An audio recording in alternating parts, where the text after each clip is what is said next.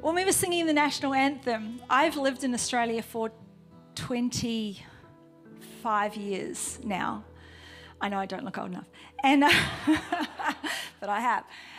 And so it's actually been a very, very, very long time, possibly decades since I was here on a Waitangi Day and singing my national anthem. And I lost it. So all my makeup's gone, it's all right.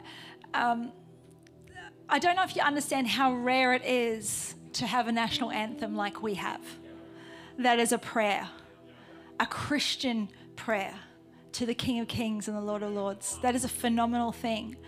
And I think, you know, as you sing that, sometimes you can look at maybe what's going on in the nation and go, well, what's happening, God?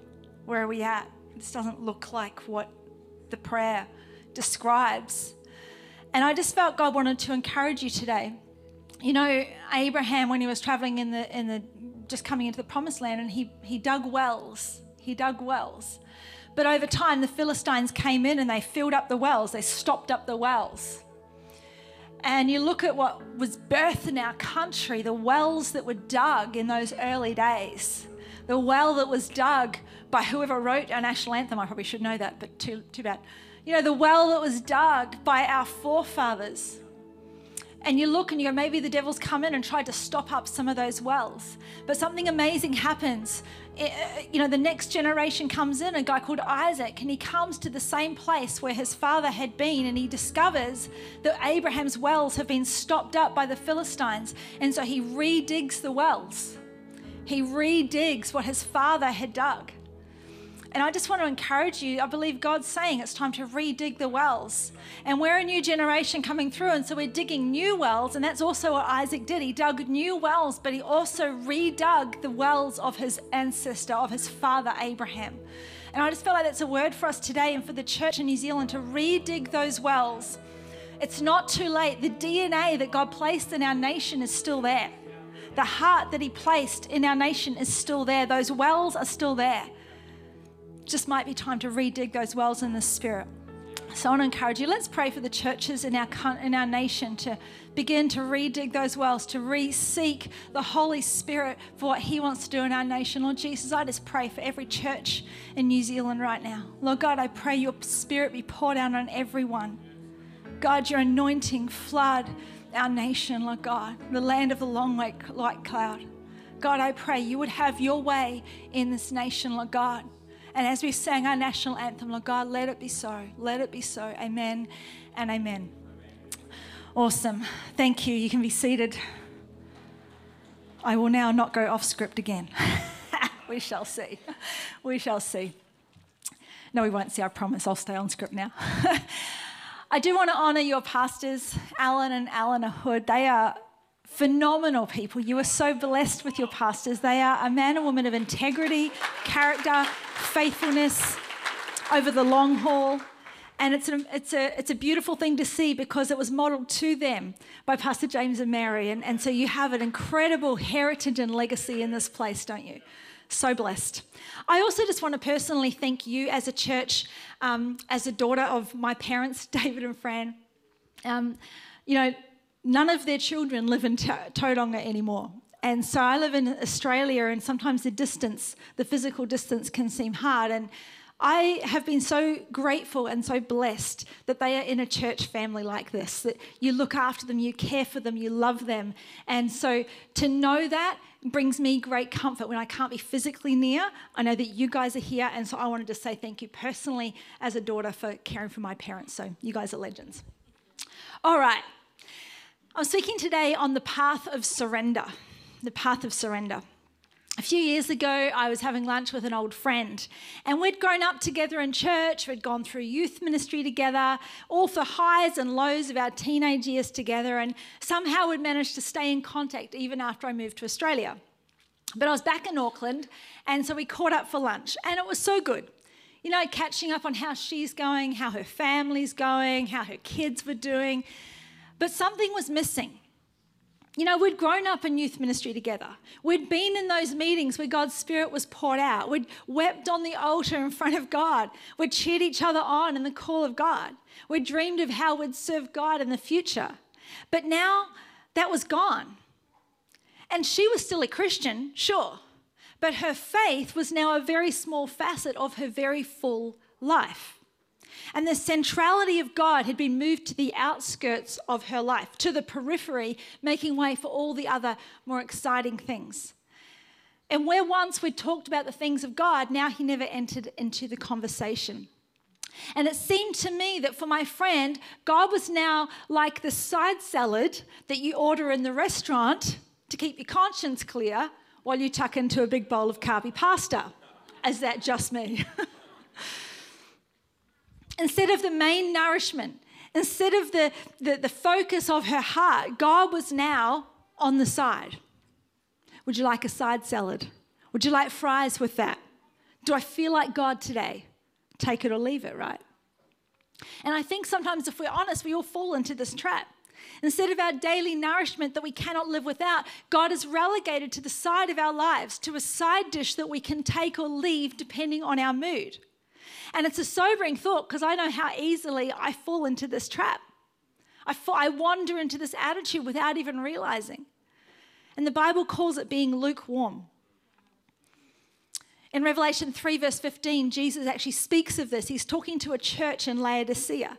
And he says, I know your deeds, that you are neither cold nor hot. I wish you were either one or the other. So because you are lukewarm, neither hot nor cold, I'm about to spit you out of my mouth. We'll go down to verse 19. He says, those whom I love, I rebuke and discipline. So be earnest and repent. Here I am. I stand at the door and knock. If anyone hears my voice and opens the door, I will come in and eat with that person and they with me. So the city of Laodicea was very, very wealthy. In fact, in the year 60 AD, they had a really serious earthquake, and the city managed to be completely rebuilt by the private wealth of its citizens. No government handouts here. The only lack the city had was in its water supply. And so what it did, these wealthy people, they built an extensive aqueduct system which brought water from a nearby city, a city called Hierapolis. Hierapolis had hot thermal springs, and so they would pipe this water from Hierapolis to Laodicea. But by the time the water got to the city of Laodicea, it wasn't hot anymore. And you guessed it, it wasn't cold either. It was lukewarm. And so Jesus is actually alluding to characteristics of the city where they live so that people would easily understand the analogy he's making. He warns them that because of their lukewarmness, he will spit them out of his mouth in the same way that they would spit out the lukewarm water. In fact, the original Greek literally says he will vomit them out of his mouth. And then he says, I stand at the door and knock. And we often use that as an image for the unsaved. But he's talking to the church. Whew.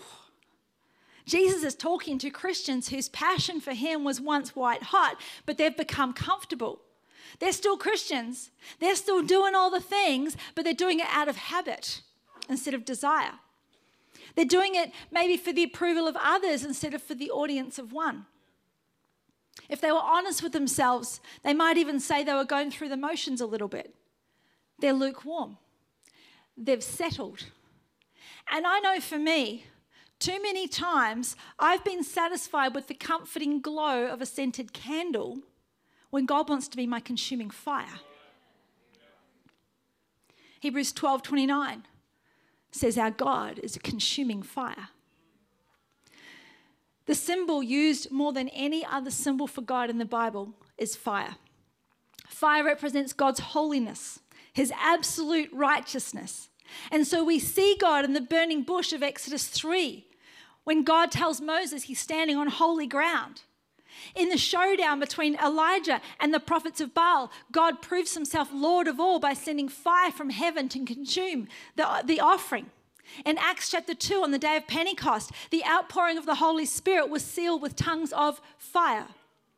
Our God is a consuming fire. What does that mean? Our God is holy. Our God is holy. What does it mean when I say that? Our God is holy. Because we hear that phrase with our modern ears and we think, oh, well, it just means God doesn't sin and he doesn't like it when we sin, when we do the wrong thing. Can I tell you, church, that does not even scratch the surface of understanding the holiness of God. John Piper puts it this way. He said, the holiness of God is the most fundamental reality of all. It refers to the reality that God is utterly unique and in a class by himself. None compares with him. There is no other creator, no other sustainer, no other final measure of good and evil. He is utterly set apart in a class by himself, unequaled, unrivaled, totally underived, absolute in his being and perfection, without beginning or ending or improvement. In a word, his holiness is the supremacy of his infinite worth among all that is. We hear all the time that God is love, and he is. But in the Bible, God is called holy more than he is called anything else. In fact, the Bible says God is love a grand total of 2 times in the same chapter. It says God is holy literally hundreds of times. And in Isaiah chapter 6, we get a glimpse of that holiness. Chapter 6, verse 1 says, in the year that King Uzziah died, I saw the Lord high and exalted, seated on a throne, and the train of his robe filled the temple. Above him were seraphim, each with 6 wings. With 2 wings they covered their faces, with 2 they covered with their feet, and with 2 they were flying. And they were calling to one another, holy, holy, holy is the Lord Almighty. The whole earth is full of his glory. See, we think that God's holiness just means he doesn't sin. But I want you to see this. The seraphim that flew around the throne of God are angelic beings. They are sinless. And yet in the presence of the holiness of God, they cover their faces in reverence.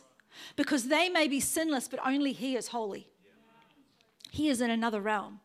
And they cry out over and over, holy, holy, holy is the Lord Almighty. We get another glimpse of this in Revelation chapter 4, and this time it's a vision given to the Apostle John. And just like Isaiah, John sees a vision of the throne room of heaven, and angelic beings are circling the throne crying, holy, holy, holy is the Lord God Almighty, who was and is to come. There are only 2 times in the entire Bible where an attribute of God is repeated 3 times. These 2 times. It's Isaiah's vision and John's vision. In Hebrew literature, repetition was used to emphasize an important point. And Jesus would often make use of this. He'd say, truly, truly, I say to you. He's saying, listen up. What I'm about to say is really, really important. And so to mention something 3 times elevates it to supreme importance. And I want you to see it doesn't say love, love, love. And please hear me, I'm not disregarding the love of God right now. But it's not his love that is repeated 3 times. It is not his mercy or his kindness or his power or his justice or his grace. The characteristic that is twice repeated 3 times, elevating it to supreme importance. Holy, holy, holy.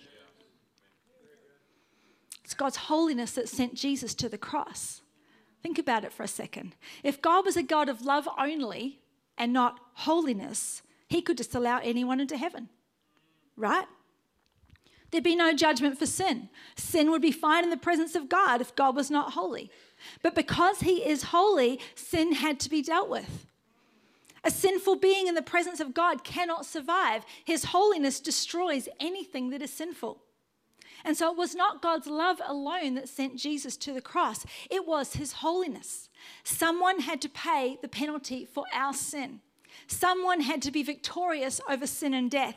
And only our holy God, come to earth as the Son of Man, could fulfill the holy requirement.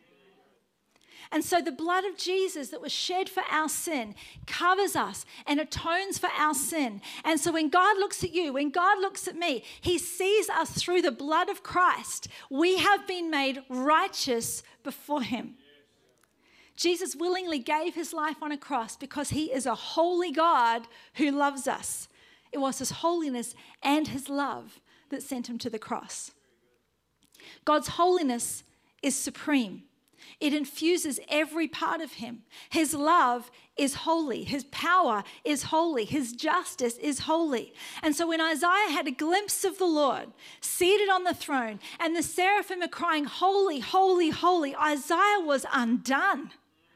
He cries out in verse 5, "Woe to me, I am ruined, for I am a man of unclean lips, and I live among a people of unclean lips, and my eyes have seen the King, the Lord Almighty." He thought he was about to die because in his sinfulness, he had seen the Lord. When Peter had a glimpse of the holy power of God in Luke 5, he fell at Jesus' feet and he cried out, "Go away from me, Lord, I'm a sinful man." When Solomon finished building the temple of God, a holy place, 2 Chronicles 7 tells us that fire came down from heaven. Remember, fire represents the holiness of God. It says fire came down from heaven and consumed the burnt offering and the sacrifices, and the glory of the Lord filled the temple. The priests could not enter the temple of the Lord because the glory of the Lord filled it. And when all the Israelites saw the fire coming down and the glory of the Lord above the temple, they knelt on the pavement with their faces to the ground, and they worshipped and gave thanks to the Lord. The priests could not enter the temple because of the glory of God. The people could not stand in the holy presence of God. God's first revelation to Moses before calling him to deliver Israel was his holiness. God's first revelation to Joshua before the battle of Jericho was his holiness. God's first revelation to Isaiah before calling him as a prophet was his holiness. God's revelation to Israel before giving them the law was his holiness. Our God is holy. We need a revelation of the holiness of God. And out of that revelation of God's holiness will come three things. Number one, the fear of the Lord. Do I have any Narnia fans here? Anyone love the Chronicles of Narnia? Yeah, good. Among friends. In the Chronicles of Narnia, if you haven't read it, you should. Don't believe the lies that it's a kid's book. It's a brilliant book. Well, series. C.S. Lewis paints the most glorious picture in the Chronicles of Narnia of Aslan. It's a picture of Jesus. Aslan is the Lion King of Narnia. And in the book, The Lion, the Witch and the Wardrobe, the children are nervous about meeting this mysterious Aslan that everyone keeps speaking about with this reverence and adoration.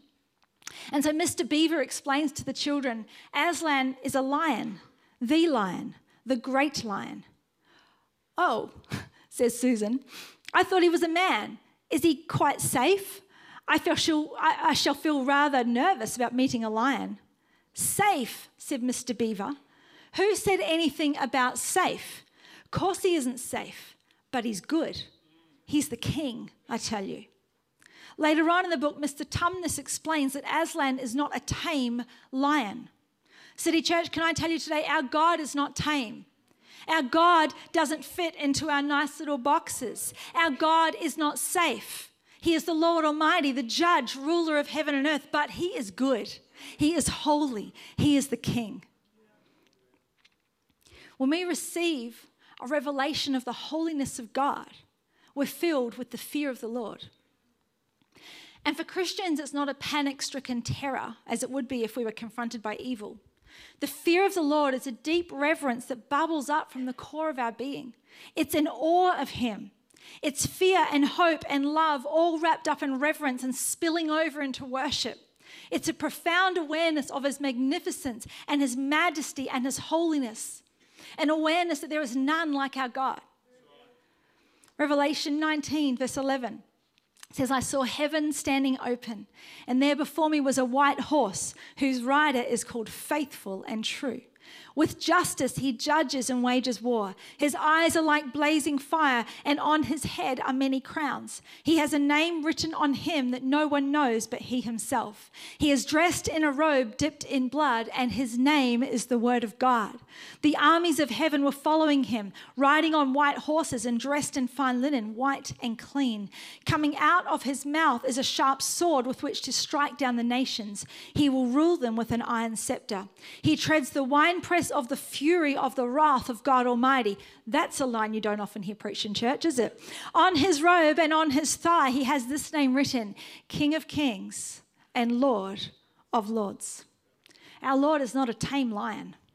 He isn't safe. He isn't to be ignored. The seraphim covered their faces. Isaiah cried, "Woe is me." Peter fell on his face before him. John fell on his face before him. The priest could not stand in his presence. He is King of Kings and Lord of Lords. He is not tame. He is not safe, but he is good. And so the fear of the Lord is not to be avoided. The fear of the Lord is the proper response to his holiness. Proverbs 9 verse 10 says, the fear of the Lord is the beginning of wisdom, and knowledge of the Holy One is understanding. See, the fear of the Lord brings you wisdom, and awareness of his holiness brings understanding. But I want you to see it says the beginning of wisdom. In other words, this is the starting point. The fear of the Lord is the starting point for understanding God, for understanding the world, for understanding ourselves. If we don't start with awe and fear and reverence for the infinite holiness of our God, everything else we've misunderstood. The fear of the Lord. The second thing that's birthed within us as we encounter the holiness of God is love for the Lord. A revelation of the holiness of God will lead to the fear of the Lord. And out of our reverence and awe at our holy God will come a deep love for God, a love that we cannot contain. And this is a beautiful paradox of Christianity, because we don't normally associate fear with love. But because of his holiness, because of his goodness, because of his majesty, because of his power, because of his infinite love, the fear of God that is birthed within us is inextricably entwined with a love for God. Love for who he is. Love for what he's done. Love because he first loved us. Fear of God and love for God go hand in hand, and it's beautiful. And yet it seems to be one that we often struggle with. We've got no problem saying the words, I love you, Lord, but living it can be a different story, right? And I think our problem is that too often we prefer to love ourselves. Love for ourselves creeps in when we're not looking, when we're not paying attention. And it takes up residence in our hearts, in our priorities, in our finances, in our time. And of course, this is nothing new, because we're no different from everyone who's gone before. In the Old Testament, the Israelites are commanded to love God literally dozens of times. I'm going to give you 3 super quick examples. I'm going to run through super quick, so run with me. Deuteronomy 6 verse 5, love the Lord your God with all your heart, all your soul, all your strength. Joshua 23:11, be very careful to love the Lord your God. Deuteronomy 11:1, love the Lord your God. See, over and over and over, God says, I want you to love me. Love me. This is for your good. Love me. He commands his people to love them. But did you know there was only one time in the entire Old Testament do we see someone tell God that they love him? Once. Psalm 18 verse 1, David says, I love you, Lord, my strength. In the entire Old Testament, despite God repeatedly telling his people to love him, this is the only time it is recorded that someone actually said the words. No wonder, despite all of David's mistakes and all of David's sins, God called him a man after God's own heart. Because David was far from perfect, but he understood what it was to love God. Jesus said it this way in Mark 12, verse 29. He was asked, what is the most important commandment? He said, hear, O Israel, the Lord our God, the Lord is one. Love the Lord your God with all your heart and with all your soul and with all your mind and with all your strength. Paul then takes it next level, because that's what Paul does. 1 Corinthians 16:22, if anyone does not love the Lord, let that person be cursed. That is such a Paul thing to say. Here's our problem today. Sometimes we are so preoccupied with the fact that God loves us that we neglect our love for him. We're told over and over and over that God is love, despite the Bible only saying it twice. And it's not that it's not true. He is love. But we've become so preoccupied with God's love for us that we've neglected our love for him. God's love is relentless. It's the overwhelming, never-ending, reckless love of God, right? But in my focus on how much God loves me, I've placed myself at the center of this relationship where God should be.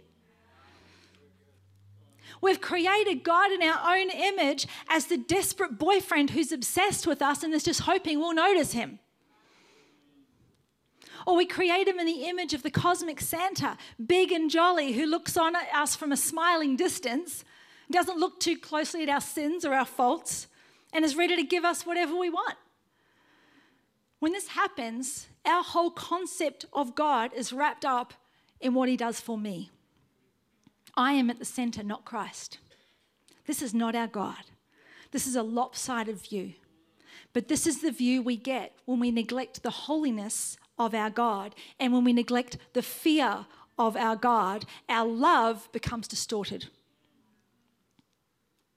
People's view of God becomes warped. He's reduced to the genie that will grant our wishes. And when he doesn't, our faith is so rocked that we fall away because we can't rationalize why we didn't get our miracle. We walk away from the only one able to bring the miracle. Believe there's a sifting taking place in the body of Christ right now. There's Christians falling away from the faith. And on the surface, it can appear to be between people who love God and people who don't. But I think it's deeper than that. The sifting that is taking place in the body of Christ is between those who fear God and those who don't. Between those who have a revelation of the holiness of God and those who don't. Because they've got God at the center. But when we have the revelation of the holiness of God, his majesty, the centrality of him, everything else falls away. And it's at that point that we step into the fear of God, and we discover in that place of awe, in that place of reverence, that we love him like never before. And I believe that God is awakening a fresh love for God in our hearts. City Church, let us be known for our love for God. The third thing that happens when we encounter the holiness of God is we get a hatred for sin. Now, we need to realize that these things happen in order. On our own, we have no hatred of sin. Our flesh nature wants to sin. Our fallen self desires sin. But when we have a revelation of the holiness of God and a fear of God is birthed within us, and that fear of God opens up a deep and abiding love for God, that love permeates every part of our being, spirit, soul, and body. And when we're filled with that awe and reverence and love for God, with all of our heart, all of our soul, all of our strength, something miraculous takes place. We begin to hate sin. And it's so important to get the order right, though. First comes the revelation of his holiness. Then comes fear of the Lord. Then comes love for the Lord. It's out of that the hatred for sin comes. Out of that comes the desire to do what is right. You can't just manufacture it. You see, we're predictable and we do what our ancestors did. And if you go all the way back to the beginning days of the early church, people were predictable then too. Gnostic Christianity was rife in the early church, just as it is today. And it would always go one of two ways. The pendulum would swing one way or the other, depending on the person. The Gnostic Christian would either become very legalistic, living a very stifled, rigid, restrictive life, trying in their own strength to crucify the sin nature and be spiritual, or they would swing towards permissiveness, where it didn't matter what you did because God loves you just the way you are. Immorality and greed and self-centeredness were all couched in terms like grace and love. And it's no different today. We either become legalistic, imposing the law on others, or we become permissive, where everything and anything is right simply because it feels good. Can I tell you, both are sin. And when sin becomes prevalent in the church, if I can paraphrase 2 Timothy 3, it's because we've become lovers of ourselves and lovers of pleasure rather than lovers of God, having a form of godliness but denying its power. But when we have that revelation of his holiness, when we walk in the fear of the Lord, when we're filled with love for our God, we are transformed from the inside out. Hatred of sin and a godly life doesn't come because we're guilted into it. It's not because we should. It's because we cannot help the desire within us to become more like Jesus, to be transformed into his image with ever increasing glory. Holiness brings health and growth and wholeness. In fact, the root word for holy in the English actually comes from an Anglo-Saxon word that means well or whole. Whatever is holy is healthy. Whatever is evil has a moral sickness to it that leads to death. So a revelation of the holiness of God as we're transformed into the image of Christ will lead to a hatred of sin. A.W. Tozer said this. He said, to preserve his creation, God must destroy whatever would destroy it. When he arises to put down iniquity and save the world from irreparable moral collapse, he's said to be angry. Every wrathful judgment in the history of the world has been a holy act of preservation. The holiness of God, the wrath of God, and the health of the creation are inseparably united. God's wrath is his utter intolerance of whatever degrades and destroys. He hates iniquity as a mother hates the polio that takes the life of her child. See, God's hatred of sin is not because he's a killjoy. It's because he sees what it does to his creation. He hates it like we hate cancer. Because sin is a cancer. It destroys everything in its path. But something shifts when we understand the holiness of God. We begin to see with his eyes. We begin to grasp the destruction of sin. We begin to hate it because our God hates it. Spurgeon talks about sin in the life of the Christian like this. He said, sin is not a reigning king, but a lurking outlaw. What does sin do if it cannot reign over the believer? It lurks inside the soul like an outlaw whose banishment has not yet taken place. As a reigning king, sin is dead to you and you to it. But as a sneaking outlaw, sin is still lurking in your soul. It is plotting and planning to get back its former dominion over you.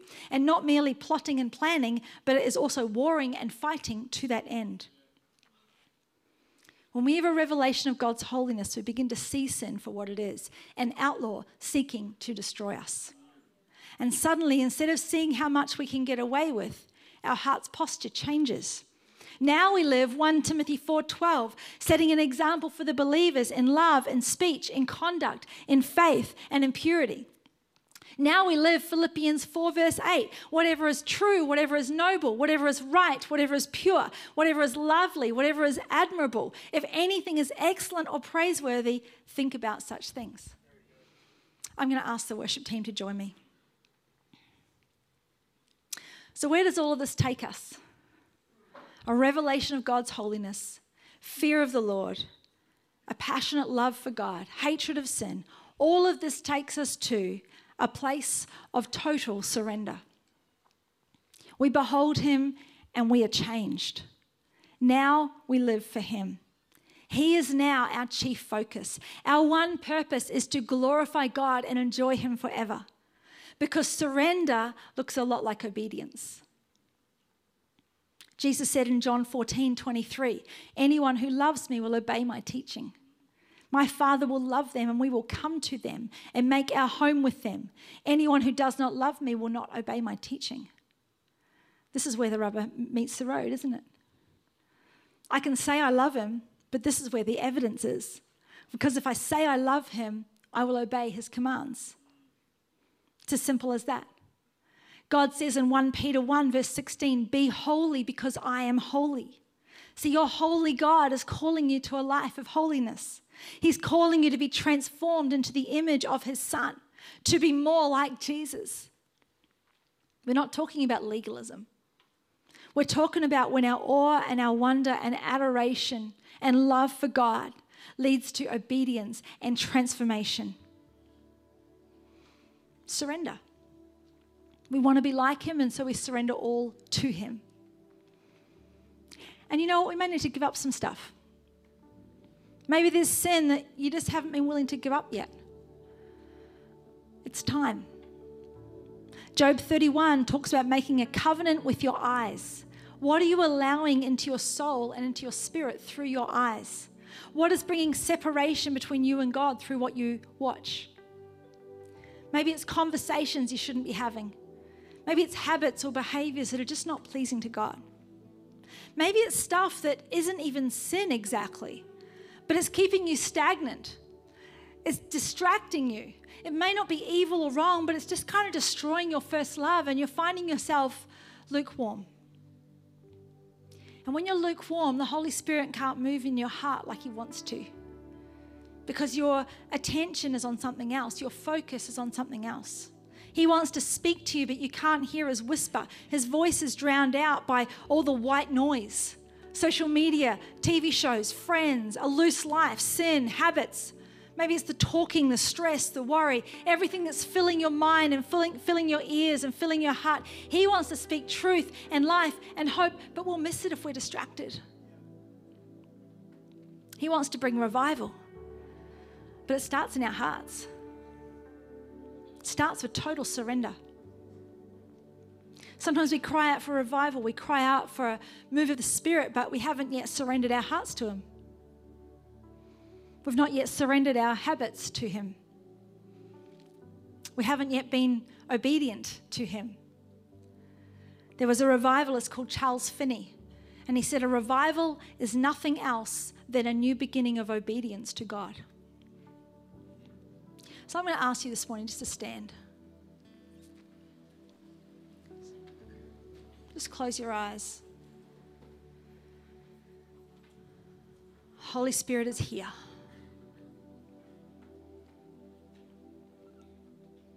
Just focus your attention on Him. Lean into His presence right now.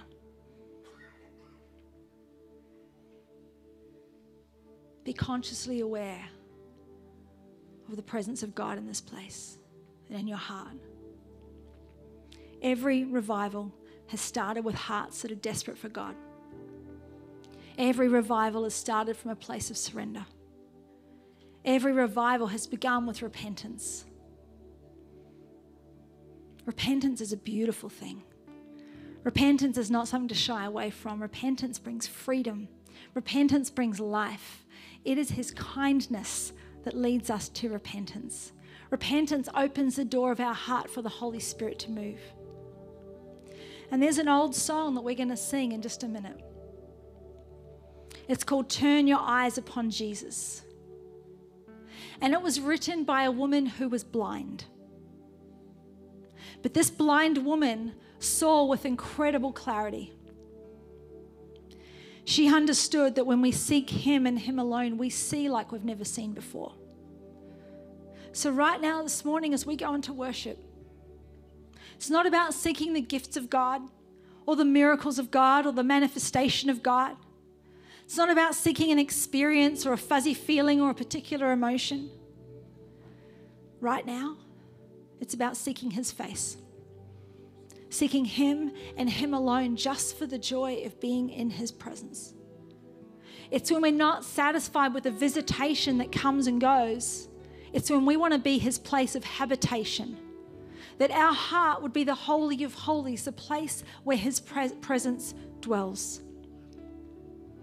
So can I ask you this morning, where is your heart? What does your heart love? What is the cry of your heart? What do you maybe need to repent of this morning? Just do it right now. What area of your life is the Holy Spirit shining His light on? What area of your life is He asking you to surrender this morning? Your holy God is awakening in you a fear of the Lord. He's awakening a love for the Lord. He's awakening a hatred of sin. Total surrender. Let me pray for you right now. Lord Jesus, we thank You for Your presence. God, we do not take it lightly. Your holy presence. And God, we repent for putting ourselves at the center. We repent for being more focused on Your love for us and our love for You. God, bring us back to our first love. Bring within us an awareness of Your holiness. God, give us a revelation of Your holiness, of who You are. Not what You've done for us, who You are. And Jesus, right now, we turn our eyes upon Jesus. We look full in Your wonderful, glorious, holy face. And the things of earth grow strangely dim in the light of Your glory and Your grace.